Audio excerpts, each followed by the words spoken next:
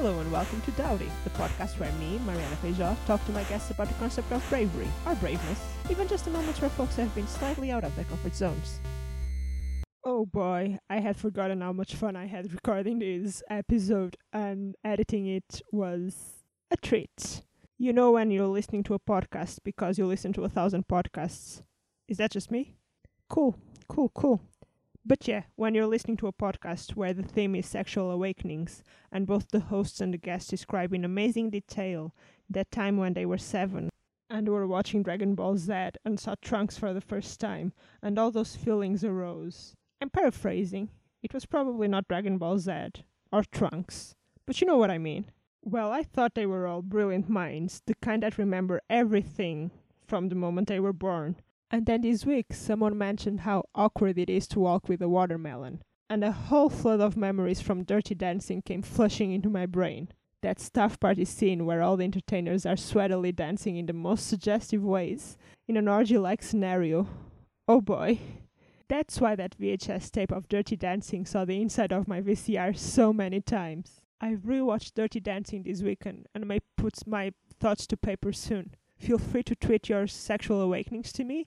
I've somehow become really curious about how much people remember and what are the pieces of pop culture you associate with it. So I'm doing a bit of market research that has absolutely nothing to do with this podcast. We don't talk about our sexual awakenings in this episode, but we do talk about stand-up, periods, breastfeeding, gun violence in America, day jobs, and even Brexit. As usual, my guest, Isa Bonachera, will introduce herself. Hi, I'm Isa Bonachera. I'm a comedian from Spain that performs in the UK and not in Spain. I don't know why. And I'm here to talk about being brave. That's great. I add that I've seen a couple of your shows in Edinburgh, and I always feel that they're super original and they're great, super funny, but also super original and different. So I love it. Also, you've just said that you perform in the UK and you're from Spain, and you don't perform in Spain. I have the same. I'm from Portugal. I've performed once in Portugal, 3 years in. Just I'm here. I might as well try and do a show while I'm here. I don't know what will be this show, cause what Portuguese? What is that language? Have you ever tried to perform in Spain? Yes, I did one gig in Spanish, and the audience was very confused because, in Spain, there isn't a stand-up culture like in the UK. So people that perform stand-up in Spanish, air quotes here, they basically do a monologue where they tell a funny story or a series of funny stories, and they're pretty quickly. And sometimes when people laugh because they have said something funny, the performer shush them. They're like, shh, because it breaks the flow of the story. So when I try stand-up, I try the way I have been doing it here, where you tell a joke, set up, punchline, and then you get a laugh. And people were so confused by that rhythm. They were like, what is this? We're not used to it. They were very confused. And when I was pausing to give the audience a bit of space, they didn't know what to do at that time. They were laughing, and then they were like, oops, should we be laughing, or what's happening here?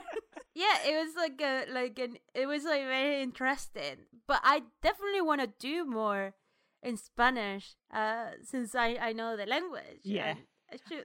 I think that's a thing. It should be a good thing for us that we can perform stand-up in different languages, so we should take advantage of that. But my experience in Portugal was also very odd, because the stand-up culture is different, but I feel I was still living in Portugal, so maybe 10 years ago there was a big boom. There was a TV show where stand-ups would go up very much in the American style, and very much in using swear words to be funny.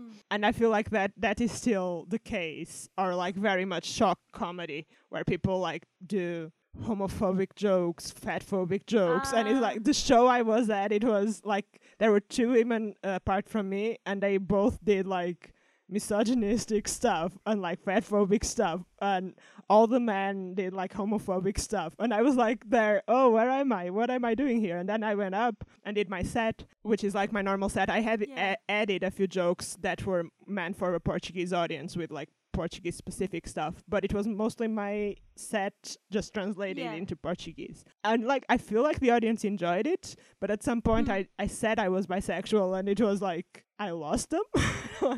What's happening? What's happening? Just odd. But I feel like I want to do more also because of that, because I think the more different stuff people see, the better it may become. Not that I'm saying that I do things better than other people, but I think you shouldn't do homophobic, fatphobic, misogynistic jokes, so yeah. I think you're right. And on your side, I feel like in Spain as well, like the sensitivity is much lower, and I think it's because there isn't much volume of stand-up, so there isn't much to choose from, so it's harder for them to see that things could be like done in a way that is like very funny but still like respectful. Yeah. So they also like think that companies should have a shock value and it should like used to say like rude stuff. But yeah, hopefully it will change.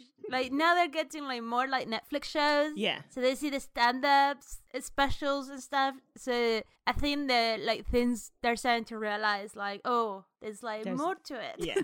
Back in the theme of bravery. Oh, yeah. How would you define bravery? I guess bravery is about just like pushing forward even if you're scared, I guess. Even if like you have something to lose. Is that a good definition? Like being brave is not about not being scared. I'm getting very deep here. It's about like doing things even if you're scared to do them. Yeah. That's a great definition, and I like the idea of there being a possibility of losing something, or because that puts the stakes high, and I guess that's why we're scared of doing stuff. It's because we may lose something or get hurt or something like that. Yeah. It's like when you do stand-up, at the beginning you're very scared to go on stage and do your stand-up because you feel that people are gonna lose respect towards you, or you're gonna lose respect towards yourself. You're gonna find out something about yourself that you don't necessarily want to learn, like that you're not as funny as you think that you are. But then when you do enough gigs, you don't care anymore whether a gig doesn't go that well, because you do so many that you realize that like you have nothing to lose anymore. Yeah. Yeah. And I guess like the more you do, because you have lost all your respect. I guess so. You have less self-respect maybe, but also like you have been through so many that you know that sometimes you do well and sometimes you do less well, and that doesn't necessarily change things. So yeah. Maybe it's all down to self-respect. Oh no, we're just losing all our self-respect. No. What is your definition of being brave? I think that is it. It's like doing something despite being afraid. I do like, and I've said this in other episodes. So for who is listening to all the episodes, you've heard me say this before. But like I feel. It's hard for me to accept when someone tells me I have been brave, or that something I have done is brave, because for me it just feels like something I'd have done anyway. Yeah. So yeah, that's like why I'm doing this podcast, because I think it's like an interesting discussion, and to know what other people think it's brave, and because I think it's different. The definition is the same. It's like doing something despite being afraid. But what is that makes you afraid? I think it's a cool discussion to have. That is different for people.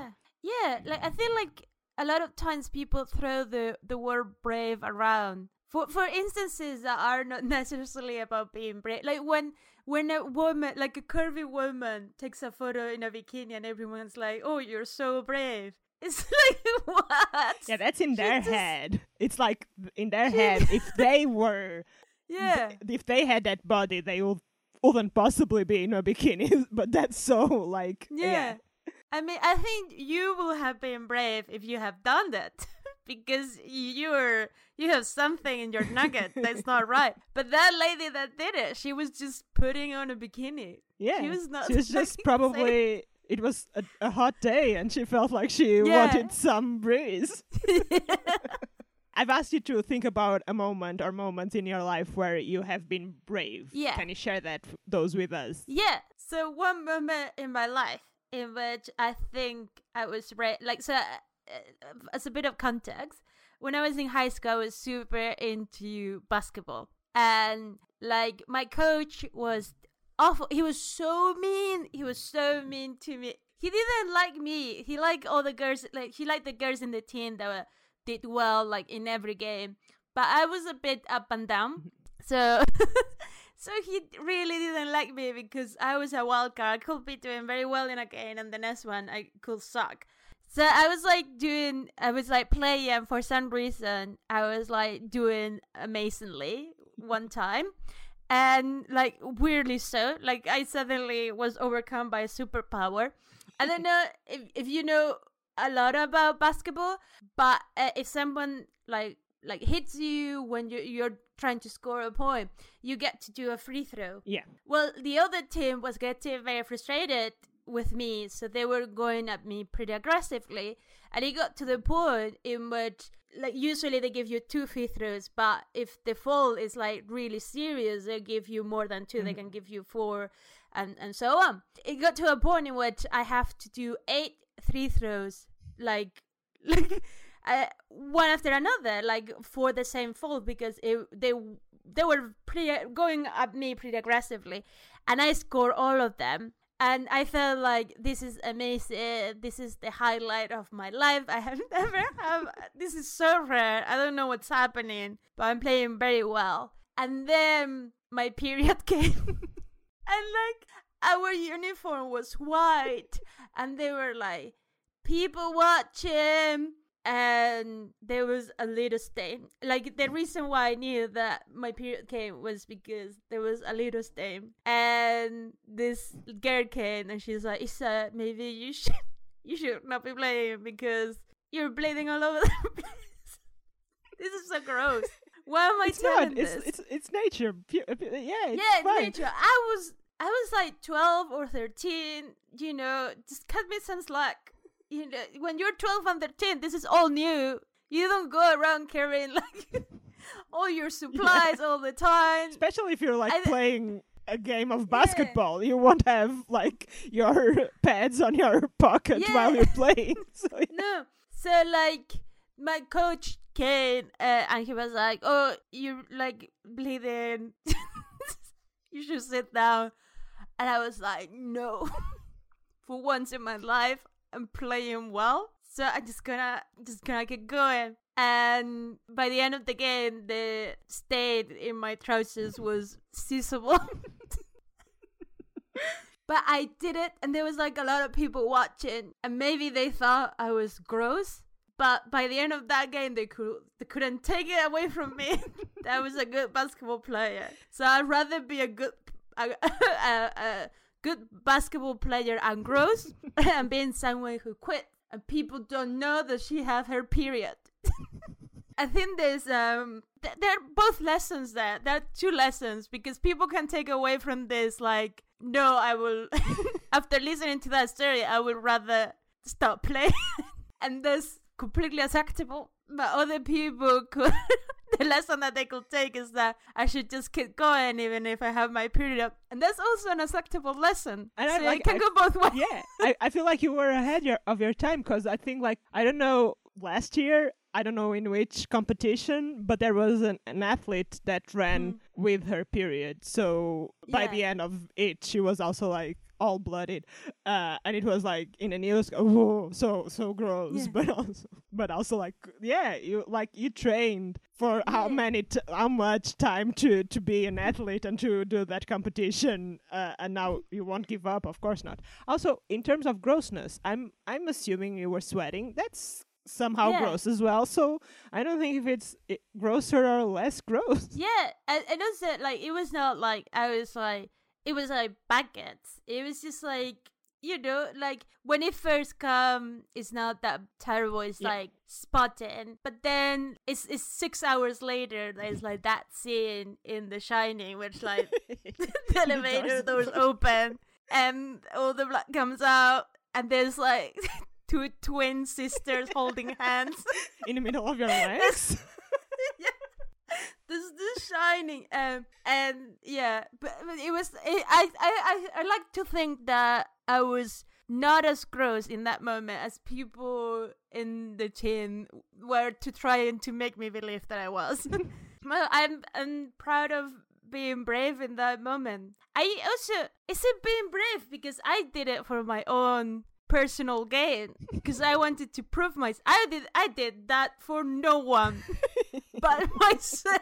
But I think like you could have, I don't know, it depends on how you were feeling about having a stain, because like if you were feeling embarrassed and stuff and still went through it, it is being brave. I used to swim a lot, and to the point that I was started to be asked to be in competitions and stuff like that. I didn't want to do competitions because when I was a teenager, I was a goody two shoes and thought competitions were a bad thing because it put people against other people, and I just wanted to swim for fun and to be like better at swimming. But also it was at the time that I got like into puberty, and so I didn't have like super regular periods because I have polycystic ovaries, but every time I had my period, I couldn't go on the pool because I couldn't, at that time, I couldn't wear a tampon and stuff like that. So it made me give up on swimming. And I think if I had been braver, I would be kept swimming and I'd be like a really good swimmer now. And now I get tired by swimming like a length of a pool. So yeah. Oh my God. Society it's bullshit. It's bullshit. It's so crazy that young girls that are like in their teens are so embarrassed of like something that's natural, and that happened to like half of the population. Yeah. And like all that need to happen to solve this problem is like early on educate everyone about this being a natural thing, because like if you don't ever tell like boys as well that is like natural and nothing to be ashamed of, they will make fun of you if they see you having your period. It's just awful. It's just, I remember like it happened. When you first start having your period and like you're at school and you don't have like your pad or something, and you have to ask someone, and you ask, hey, does anyone have? And then you hide it inside your sleeve to go to the toilet. It's also because if you just hold it out, the boys will make fun of you. Everyone's like, shame. You're bleeding.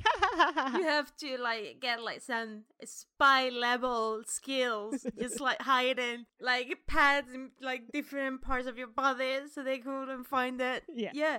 But it also happened right now because like I have a day job, and I don't feel comfortable asking my boss for a day off if I'm having a particularly bad period day. It's embarrassing. I cannot go and be like, oh, I'm not gonna go to work today because my uterus like it's killing me. You cannot not say that, even though like 70% of the people in the office are women and they relate. My boss is female, so she should relate. But I think I feel like also like, I don't know, I'm assuming your boss maybe is younger than you, but I also feel like older women have more of also like have a different relationship with their periods than because I think we are from a generation that is trying to be better at owning the fact that we have periods. It hurts sometimes. Your mental health sometimes also gets jumbled because your hormones are all over the place. But I feel like in other times, and also because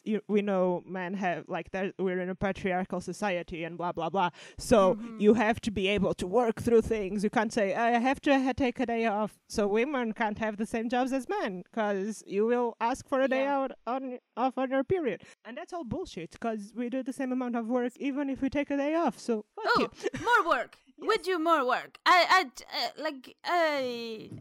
not gonna disclose where I work, but generally I notice that the women are more competent and willing to get things done. So like that day off is like at least well earned. But I agree with you that it feels like if you like older women, what I think happened is that they themselves have been so oppressed by these workplaces and stuff, and they have. If I feel uncomfortable bringing that up, I cannot even imagine how they felt when they were my age trying to bring this up. So I think like there's also an element that, why should I give that to you that no one gave to me? Like oppressed people end up acquiring the characteristics of their oppressors because that's what they know. And I think that there's like an element of that going on. I have never thought about feminism to that level of detail. I feel like, and then there's other stuff as well, because I remember my mom telling us, because she like had me and my sister, and she went back to work pretty early, like a week after we were born or something like that, and she'd stopped to breastfeed us, but she's a lawyer, so sometimes she was in court at a case, and your breasts apparently start releasing milk even if a baby isn't there, because it's the time. So she'd like, you wear those black toga things over your clothes. She says she was all wet under that thing, so no one could see it, but it's probably super uncomfortable if you're just like filled with milk on your shirt under your toga. So and that feels like she was the first woman lawyer in our hometown, so it feels like it is something that she had to do in order to be the same as the men around her. Yeah, well, that's brave, I think, like, because she's giving up her comfort, she's giving up like being with her children at a time in which her body biological was telling her, have a baby here. And oh, the word is bullshit. Oh, let's change it all. Let's change it. We're trying every day. Just do it faster, Mariana. Do it already. I can't. I'm not a superhero. Is there like any other moment that you've thought about? In terms of like being brave, I mean, like, I don't know many instances in which I have been very brave. I can tell you one in which like I was very surprised about how much of a coward I am. But it was like an awful experience, and I have told this before in a show. I used to live in Michigan, in the United States, and I used to live in a city called Ann Arbor, which is very close to Detroit, which is hell on earth. That city is crazy. Detroit is bankrupt. Bankrupt? What is the word? Yeah. That. Like, they have no money. That's the point. They have no money. What the United States have done is that instead of like helping the city, they have decided, well, that's the way it is. Time change. You're not doing so well now. Bye. Good luck. And they had like this issue also because they cannot service the entire city. What they're doing is that now they're only like providing services to the inner part of the city to force people living in the outskirts of the city to move in and reduce the size. So if someone robbed you like in the suburbs of Detroit, police will not come and help you, or maybe it will take like 4 hours. And the same with like firefighters and ambulance and things. You get no services. Just like and let they don't the outskirts burn. They just like let them die out. And if the people cannot move in the inner city, like that's their luck. They just have to deal with it. It's awful. And because of that, also there are like lots of abandoned buildings in Detroit. I went to a party in one of those abandoned buildings, so sometimes they take them and they do parties there. It was like my friend's birthday, but it was like a bigger party, but it just happened to be his birthday. I was like dancing there, and then there were two guys next to me, and they were fighting over a girl. Apparently they were trying to hit on a girl, and it didn't land, and then they were fighting between each other, and then I heard like a balloon popping, and I look to my right to this guy that was like standing next to me, and he was on the floor, and the other guy had a gun. He literally pulled a gun and shot the guy. I always like, I read all the stories about shootings in the United States, and I always like, in my head, I picture how I would react if I were in front of an active shooter and how brave I would be. And I was just like standing there, and I was paralyzed like a deer, like in front of a car. Just like, I couldn't move. Like, I literally, my legs were like stuck. Like, they could not move. My arms could not move. The guy that was shot, he was catatonic. He was like, it was like not like in the movies where you get shot and you're like, oh, and you just like touch yourself. He was like stiff. He went like catatonic. Everyone started like screaming and running, and I just couldn't move. I was like locked in place to the point that a friend had to come behind me and grab me and take me out of the building. And then I saw two guys that like took the guy with the gun down, but between like the moment that he shot the guy for the first time and then he shot the guy a second time. And I was like standing there and I saw him shooting the guy a second time. I did nothing. I was like stuck. And I remember that after this whole incident, the police came eventually. They had the guy on the floor like for a long time. There was a nurse that happened to be at the party, and she was like trying to help the guy that got shot. The police came, and usually these cases get resolved pretty quickly because there's like 1,000 of witnesses. Yeah. Yeah. And it was like next to the scene, so they like were interviewing me to tell them what happened, and they put one of those like gray blankets on me that they have in the car, and it's very clear that they just carry the blankets in that car all day in the trunk because that blanket was stiff. It was smelly. They don't wash those blankets. That blanket have been many victims before. I was like, it made things worse. And this policeman was like at the beginning very patient with me, asking me questions, and like I was just rambling and couldn't give straight answers. I was like drunk and a bit high as well. I just couldn't get any words out, and he got frustrated and started yelling at me, and I was like half crying because he was yelling at me. And I thought he was gonna arrest me for being useless. It was awful. But eventually he got some words out of me. It was like terrible. And then the next day I woke up, I went to my friend's house to sleep, and I woke up the next day and I have some droplets of blood in me from the guy that got shot. But I still to this day so surprised by my reaction and how I didn't do anything. How like I lost, how cool.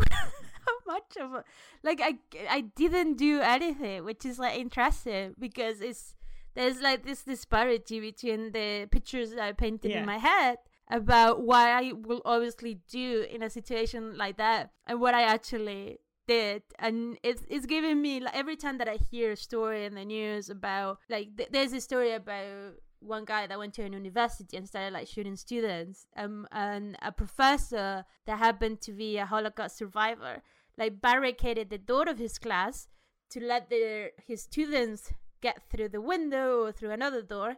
And he was doing that as the guy was shooting the door, and eventually he died, but he saved like 30 students or so. I had like so much respect for people that react in situation of emergency, because like I now know that will not, that will not have been me. Yeah. That brings me to my mom again, because she was shot at. Oh my god! In court, she had like a guy. He wasn't her client. He was bankrupt, so all his stuff was being auctioned in court. Yeah. And my mom was the lawyer of one of the people he owed money to. So my mom and that guy were in the auction, and the guy who was bankrupt came in, and he had been threatening my mom of death before, like the month before the court thing. And he came in the courtroom and stopped, and my mom says she looked at him and she thought he's going to take a gun out and he's going to shoot. So my mom went under the bench, she says, before she even saw a gun. But it was so fast that everyone around thought she was a super like trained soldier and was fast enough to go under after she saw the gun. But she says she didn't see the gun. She just saw it in her head that that's what he's here to do. And next to her client had a gun in court. Like, I don't know, this is Portuguese court, clearly is not very safe. And he had a gun on him, but he, like you, just stayed in the same place, stiff. He didn't do anything. Also, like, probably better for everyone that he didn't pull out his gun as well. But yeah, he just stayed there. And my mom went. She says she put all her documents on top of the desk, and she went under the bench. And I was like, I was maybe 11, and like someone went to pick me up at school. I'm just taking you home. Why? I don't know. It was a very weird day. And then, like, the guy wasn't caught. Which is, like, the funniest thing. He just disappeared. The police was after him. They didn't know where he was. They were surrounding his house. And, like, at 2 a.m., my parents were watching TV because they couldn't sleep. And he was giving an interview to national TV. And he was inside his house with the police surrounding the house. But they thought he wasn't inside. He was, like, in jail for, like, 2 years. And then he came out. My god, that's so scary. Yeah. Like, but also, like, knowing that someone tried to kill you and that person is still alive and going around, and you don't know when something's gonna go in their brain and they're gonna be like, oh, I should finish that task that is done. Yeah, everything is good, and it's been many years, and he hasn't tried again, so I guess it's God. fine. But also, like, whenever I'd like to live in America at some point, in New York at some point in my life. But whenever I'm like walking the streets in London, and like someone, like a cyclist, just cycles really close to me, or someone is just being a jackass, and I like insult them, I always feel like, oh, if I was in America, I'd probably be shot dead right now. Well, it's very interesting. I lived there for 5 years, and the thing that made me move out was that experience. Yeah. I feel like there's a lot of things that don't make a lot of sense for European people that take certain things for granted, like it's better to prioritize the community than to prioritize the individual and things like that. But the thing that I just cannot get over, like I just cannot get over the arms thing, the people carrying guns around. It's just that it doesn't make any sense to me. So yeah, I knew when I went there that maybe I was not gonna stay in the United States forever. But when I saw it up close, I was like, definitely. Yeah, and out of here.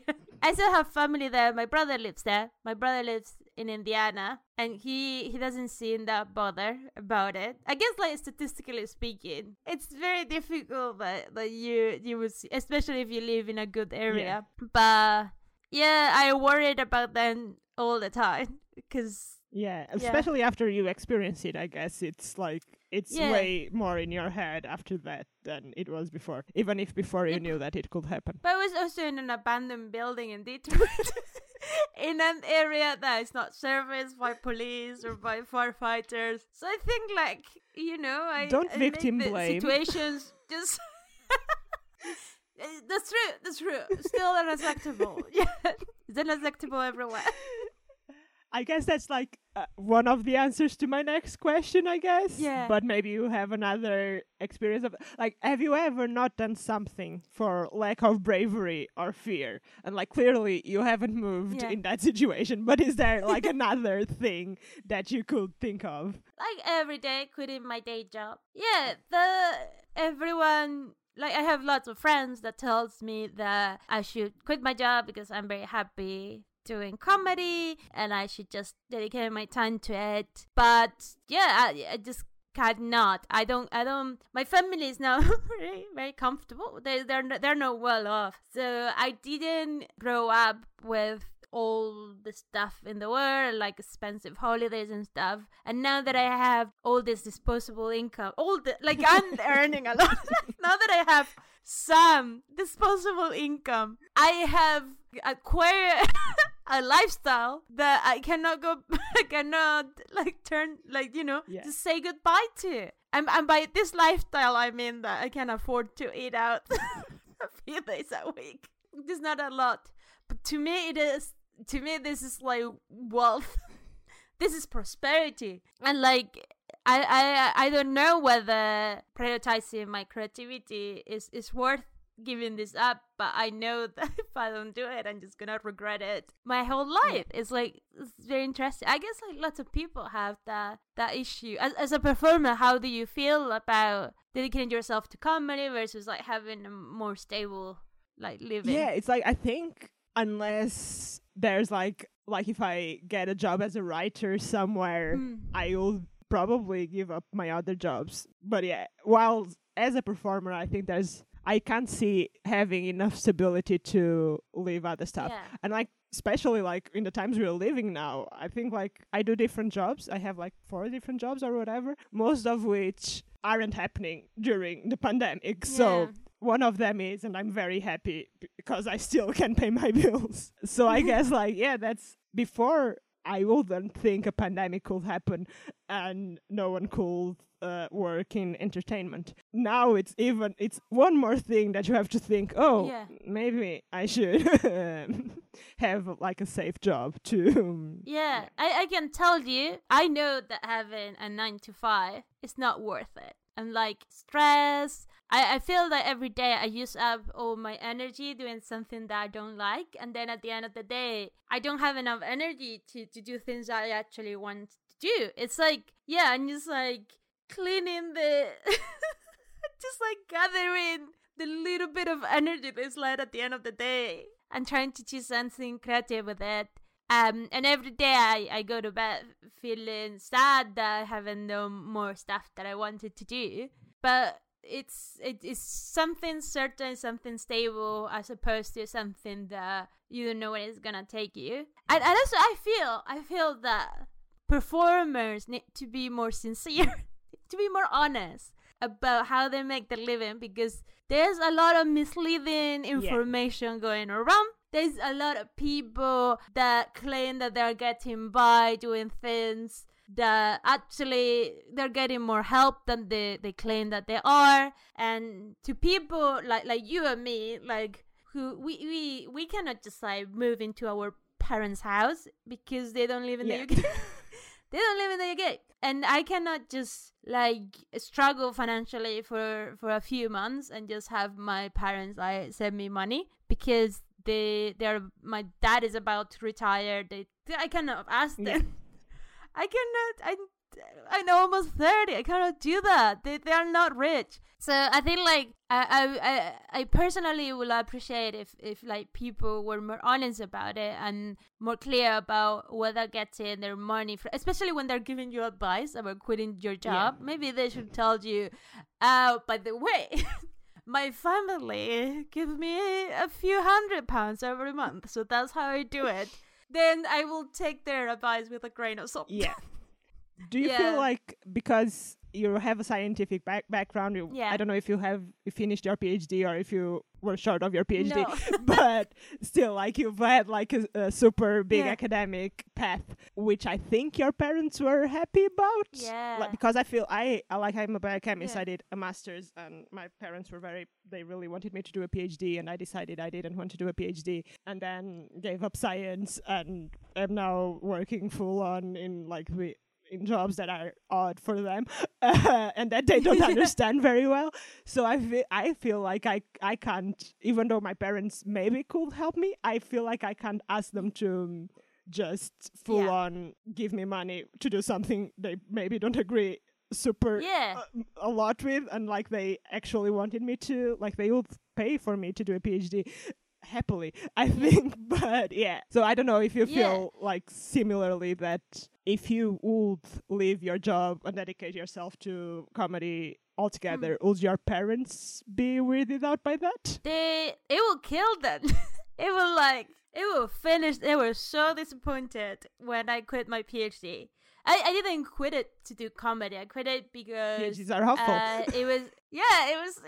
It was a very intense environment and very stressful, and I didn't think that I was gonna get out of it the professional help that I needed. Not professional help, it sounded like I was going to a psychiatrist. I didn't feel that it was gonna better my chances of getting a good job. I felt that we live in a world where PhDs are not valued as highly as they should outside of academia. In academia, obviously you need a PhD, but outside, if you have you can get the same job with a master and with a PhD. So if you know that you don't want to stay in academia, you should 100% quit that PhD. It's not worth your grief. And I made that decision. I decided I wanted to work for industry and I didn't want it to be in academia. So that's the reason why I quit my PhD. And it broke my parents. They reacted as if I was leaving high school or something. They were like, you're leaving university. And I was like, graduate. Do you remember? I did my degree already. You went to the graduation.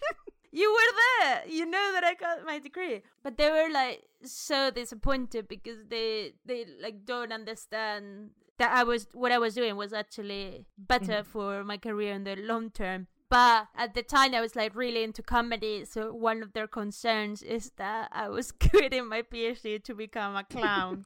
And like the ones with the red nose and everything. Yeah. Like birthday parties, scaring children.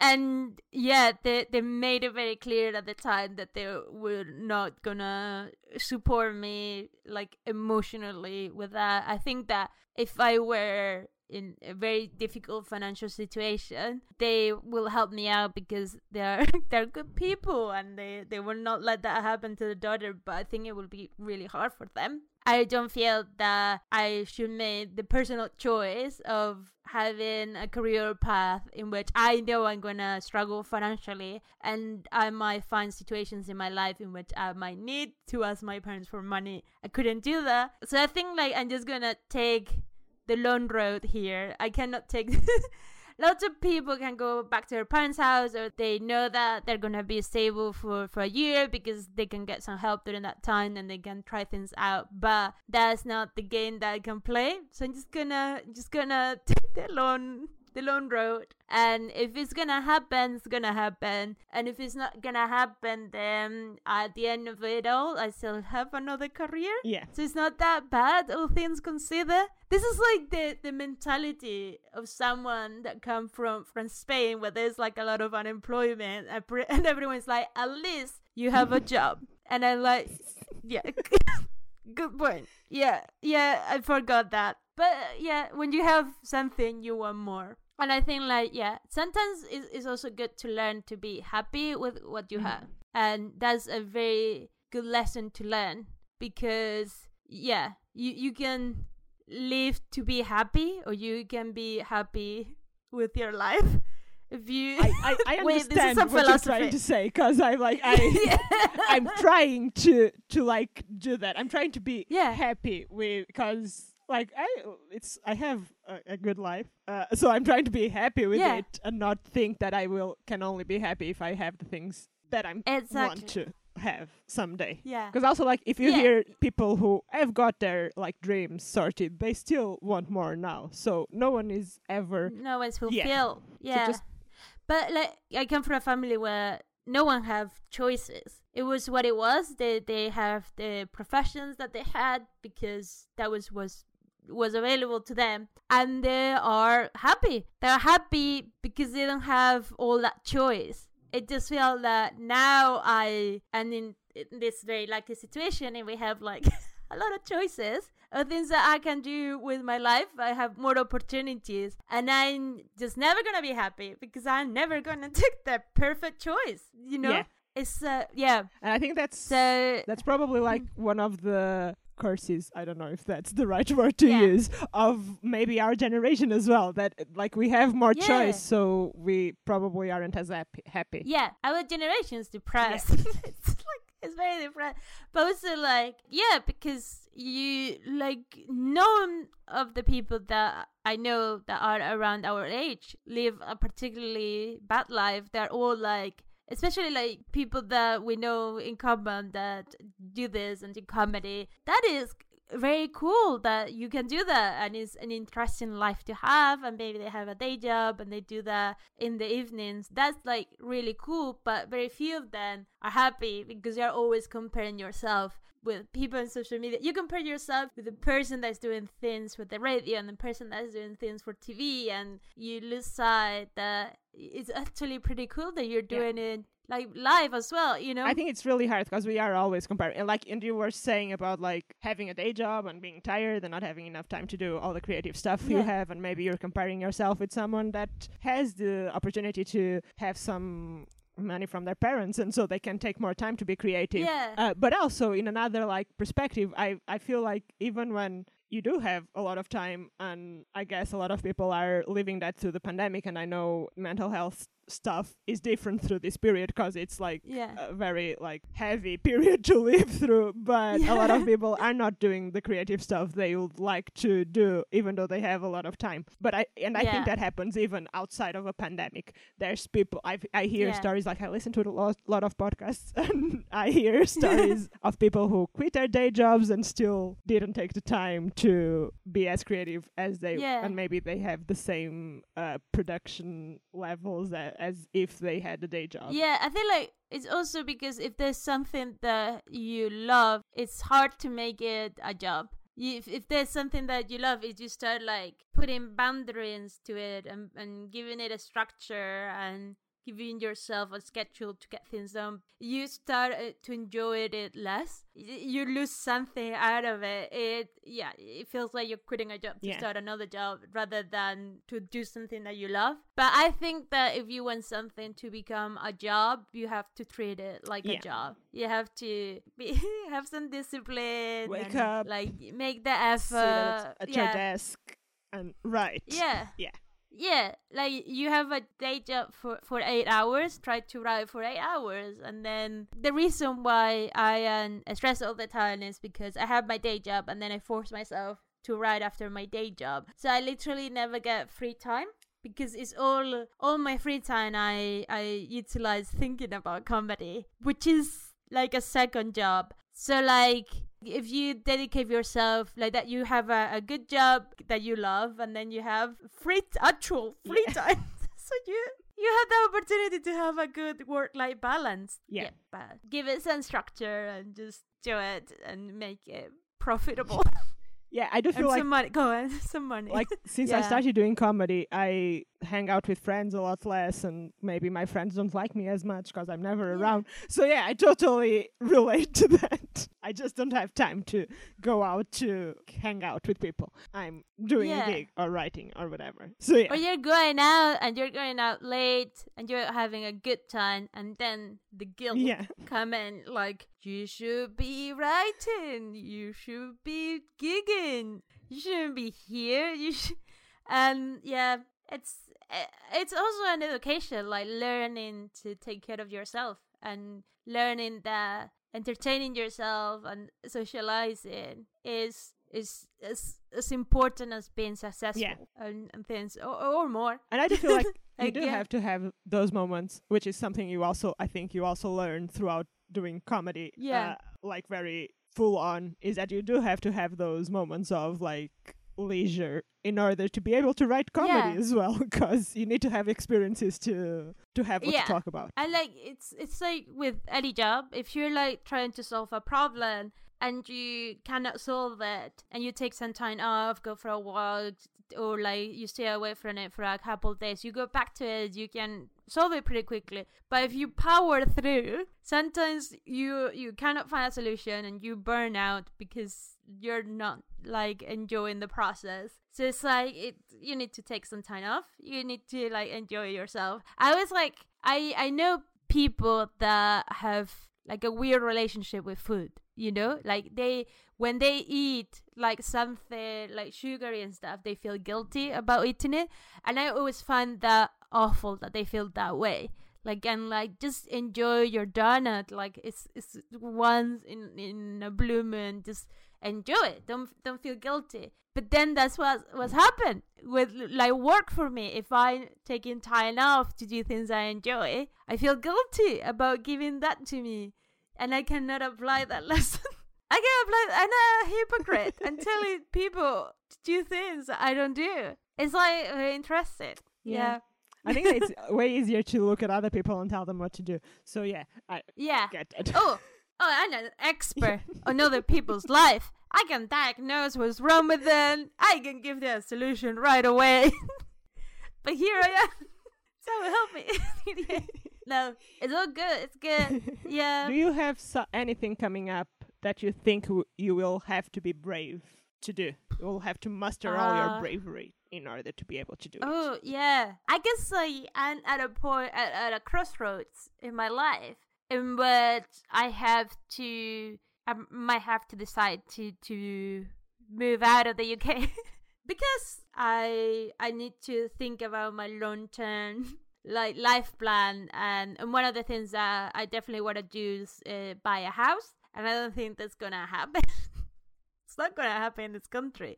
So and now at a crossroad in which I will need to decide whether I need to give that up and say the UK because there is more of a comedy culture and I will want to do this, or go to a place with less of a comedy culture and where I can buy a house. It's the same point as before about like quitting the job to do comedy, like sacrificing something that you want to do comedy. And I think that's the point where I am. I think like that's gonna require some courage. And I think like what's gonna happen is I'm gonna stay here and I'm gonna keep trying. I'm just not gonna become a homeowner for a while. Like I see so many people from high school with houses, but they're houses in Spain, which are like cheaper. But still, like, geez, like I want a house. You're again comparing yourself to other people. Yeah. Oh my god, there's a thing here. There is a pattern. I imagine like the same thing that I was telling you, which like I'm able to help people with their life very clearly. People that might be listening to this podcast might know the solutions, and they will be like, "Oh, just do this and that already. Stop complaining about that." It must be so frustrating for people to listen to me. But I'm like, what should I do? Should I do this thing that's quite good? Should I do this other thing that's quite good as well? That's the thing. If you had to make an option between something that was good and something that was shit, the choice would be easy. What about you? Do you have anything coming up that you're gonna have to be brave about? Like I always talk about like little things. One of the things I have coming up that I will have to be brave about. My friend is fixing my bicycle, and I will try to start riding my bicycle in London traffic. I have learned how to ride a bicycle 2 years ago, so I'm really bad at it. But that's like I'll have to be brave if I want to do that. I think so. I couldn't ride a bike in London. Like there's like, especially, do you know the intersection in Old Street? Oh yeah. I always hold my breath every time that I see someone riding a bike through that intersection. It's like crazy. It looks so dangerous. And like buses, they just don't see you. They like close. Yeah. No. I will not ride a bike. No, thank you. That's no. I'm just gonna I'm gonna be in the bus that's going to run over me. Take that tight curve that's gonna run over. Oh no, Mariana, you shouldn't have gone on a bicycle. Oh. I was like once in a bus, and there was like a bicycle in front of the bus, and the bicycle was riding. It was like a bike lane that was also like a bus lane. Yeah, you know, there's like lots of those. They're like, is there a space for a bike lane? Let's just put it in the middle of the road where no bike lane should ever be, and just call it a bike lane. And there was like this lady riding the bike, and she was like going as fast as a bike could go, and the bus behind her was like honking at her to go faster, and she could like, you could see her that she was like looking back, and she was like and just like trying really hard, but this like so fast that you can ride a bike, and she was like freaking out in the bike. And I was like seeing it from the upper decker of the bus. It's like very comfortable. And I was like, oh, I will not want to be the lady. But it's good for the environment. Exactly. You cut traffic. Like, you are not stuck in traffic. It's good for your health. You get fit riding a bike. It's for the high risk of death. It's just like an amazing way to travel. I think that's qualified brave. That's like quite brave, actually. And I guess like also with the same as you, and with like Brexit and stuff, I don't know how much. I'm also like trying to figure out whether I want to stay in the UK or not. Yeah. Not as much, because I'm fine with not owning a house. Yeah. I think. So I didn't want to own a house for the longest time. It was just like recently when I started paying attention to the Instagram. I need a house. I need to have a place where I can hang pictures. Yeah. I would love to live in a better house, potentially by myself, which I can't right now. So yeah. It's hard. yeah, it's weird with the. Do you have your settled status? I haven't applied for it yet. I'm a procrastinator. Oh my god. Do you apply? I think that you can apply until the end of 2020. I think don't it's know until when. June 2021. Oh, okay. Yeah. Do Yes. do that so you can stay. I don't know how I feel about then calling it settled status, because it used to be permanent residence. And permanent residence means something. It have the word permanent in it. Is it residence? So you know that you're a resident. But when you have settled status, what does it mean to be settled? Yeah. You know, settle is not a word that have a good meaning anywhere. When you settle for something, it's not a good thing. When you settle for someone, you're gonna have a terrible marriage. That's what you are we settling for the UK? Is this what is happening? That's like part of the thing. That's part of the reason why I haven't done it yet, because I hate the word, and I hate the feeling that we're all being put in like a little bag of everyone we don't want here, but we can't really throw away. Let's just put them in a bag until the time that we can throw them away. And they're all inside an easy bag that we can find. Exactly. Yeah. I think like we're putting a bag that they're eventually going to throw away. Yeah, that's a very good way to put it. Because like settled status doesn't mean anything. They could just like change the meaning anytime that they want. Yeah. They can be like, we have this like now settled status, like basically as you were before the UK left the EU. But in any moment, they can be like, actually, we have decided that settles means nothing. Like it's gonna kick you out. Yeah, no, the EU start paying attention to us. No one cares. So like, out of here. Oh no. Yeah. Hopefully that will not happen. Hopefully. Do you have anyone that you think is an example of bravery, be them real or a fictional character or someone famous or like someone from your life? The first thing that came to my mind was Sam Gamgee from The Lord of the Rings, who didn't have to go on that adventure. He was doing the garden for Mr. Frodo, you know? He was just there. Frodo have a reason to do it because he got the ring from his uncle. He got the ring from Bilbo Baggins. And Gandalf was literally like forcing him to. But Sam didn't have to be cut in all that. But he did it, and he always did the right thing with integrity. He in the books he put the ring at one point, and the ring cannot corrupt him, because the way the ring corrupts you is by showing you things that you want, how life could be if you have the things that you want. But when when Sam put the ring on, the ring couldn't do anything because he's just into gardening, you know? So what can you give to someone that's just happy with a garden? It's like connects nicely with the theme of this podcast, I guess. Just be happy with your garden. Come on. What are we doing? Wanting more? A garden is enough. If you're happy with your life, there's nothing no one can do to correct you. You're just like pure. But yeah, I think he was very brave, and he helped Mr. Frodo, and he... And every time that Frodo looked like he was gonna go the deep end, Sam was there to like put him in the straight path. He helped his friends, he helped himself, he helped the Middle Earth. I was gonna say the Middle East. He solved the Israel-Palestinian conflict. No, he did a great job, and I think he's very brave, and I wish I have chosen an example of a real person. But I'm super into The Lord of the Rings, so any opportunity that I have to talk about it, I will take it. Have you heard about the podcast? It's Nicole Byer and Lauren Lapkus. They are watching, they did the first series was watching Star Wars for the first time, and now they're watching The Lord of the Rings for the first time and talking about it on a podcast.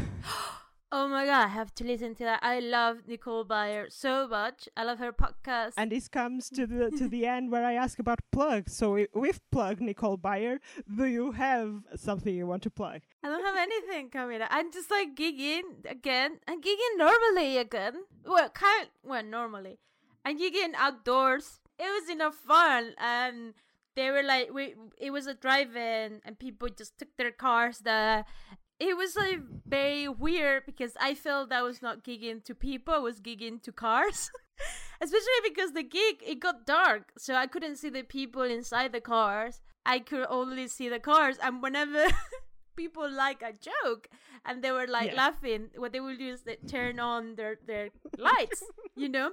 So you would tell a joke and there would be like complete silence, and then you would see flashes of light. It was like, I felt like it, like in the movie Cars.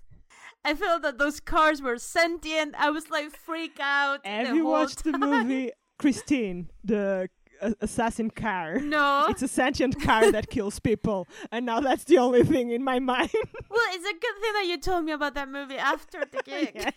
If you want to go see me have a strange experience, see me doing comedy, check out my website for places that I'm gigging at, I guess. That's all I have to plug. Thank you so much for agreeing to be a guest in my podcast and talking to me for like over an hour on a Sunday. No, where you could be hanging out with friends. You're a friend. I consider you a friend. This is hanging out with friends. I have a lovely time talking to you. I really enjoy that. Just happy to talk to people. Thank you so much for having me. Thank you so much for listening. You can follow me at Mariana's Beats on Twitter and Instagram for all Dowdy updates. As all podcasts will tell you, all rates and reviews will be super welcome, and do share the podcast with your friends or on your socials. #DowdyPod. I would also like to know your pics of people who, to you, are examples of bravery. Share them on your reviews or tweet them at me. Huge thank you to Champagne for the podcast jingle and a bunch of other things that aren't podcast related. If you've enjoyed listening to Dowdy, have some spare to give, and would like to support me and help me improve on my tech and skills, all tips are welcome through PayPal and Coffee on @Mariana's Beats. I've been Mariana Feijó. Until next week.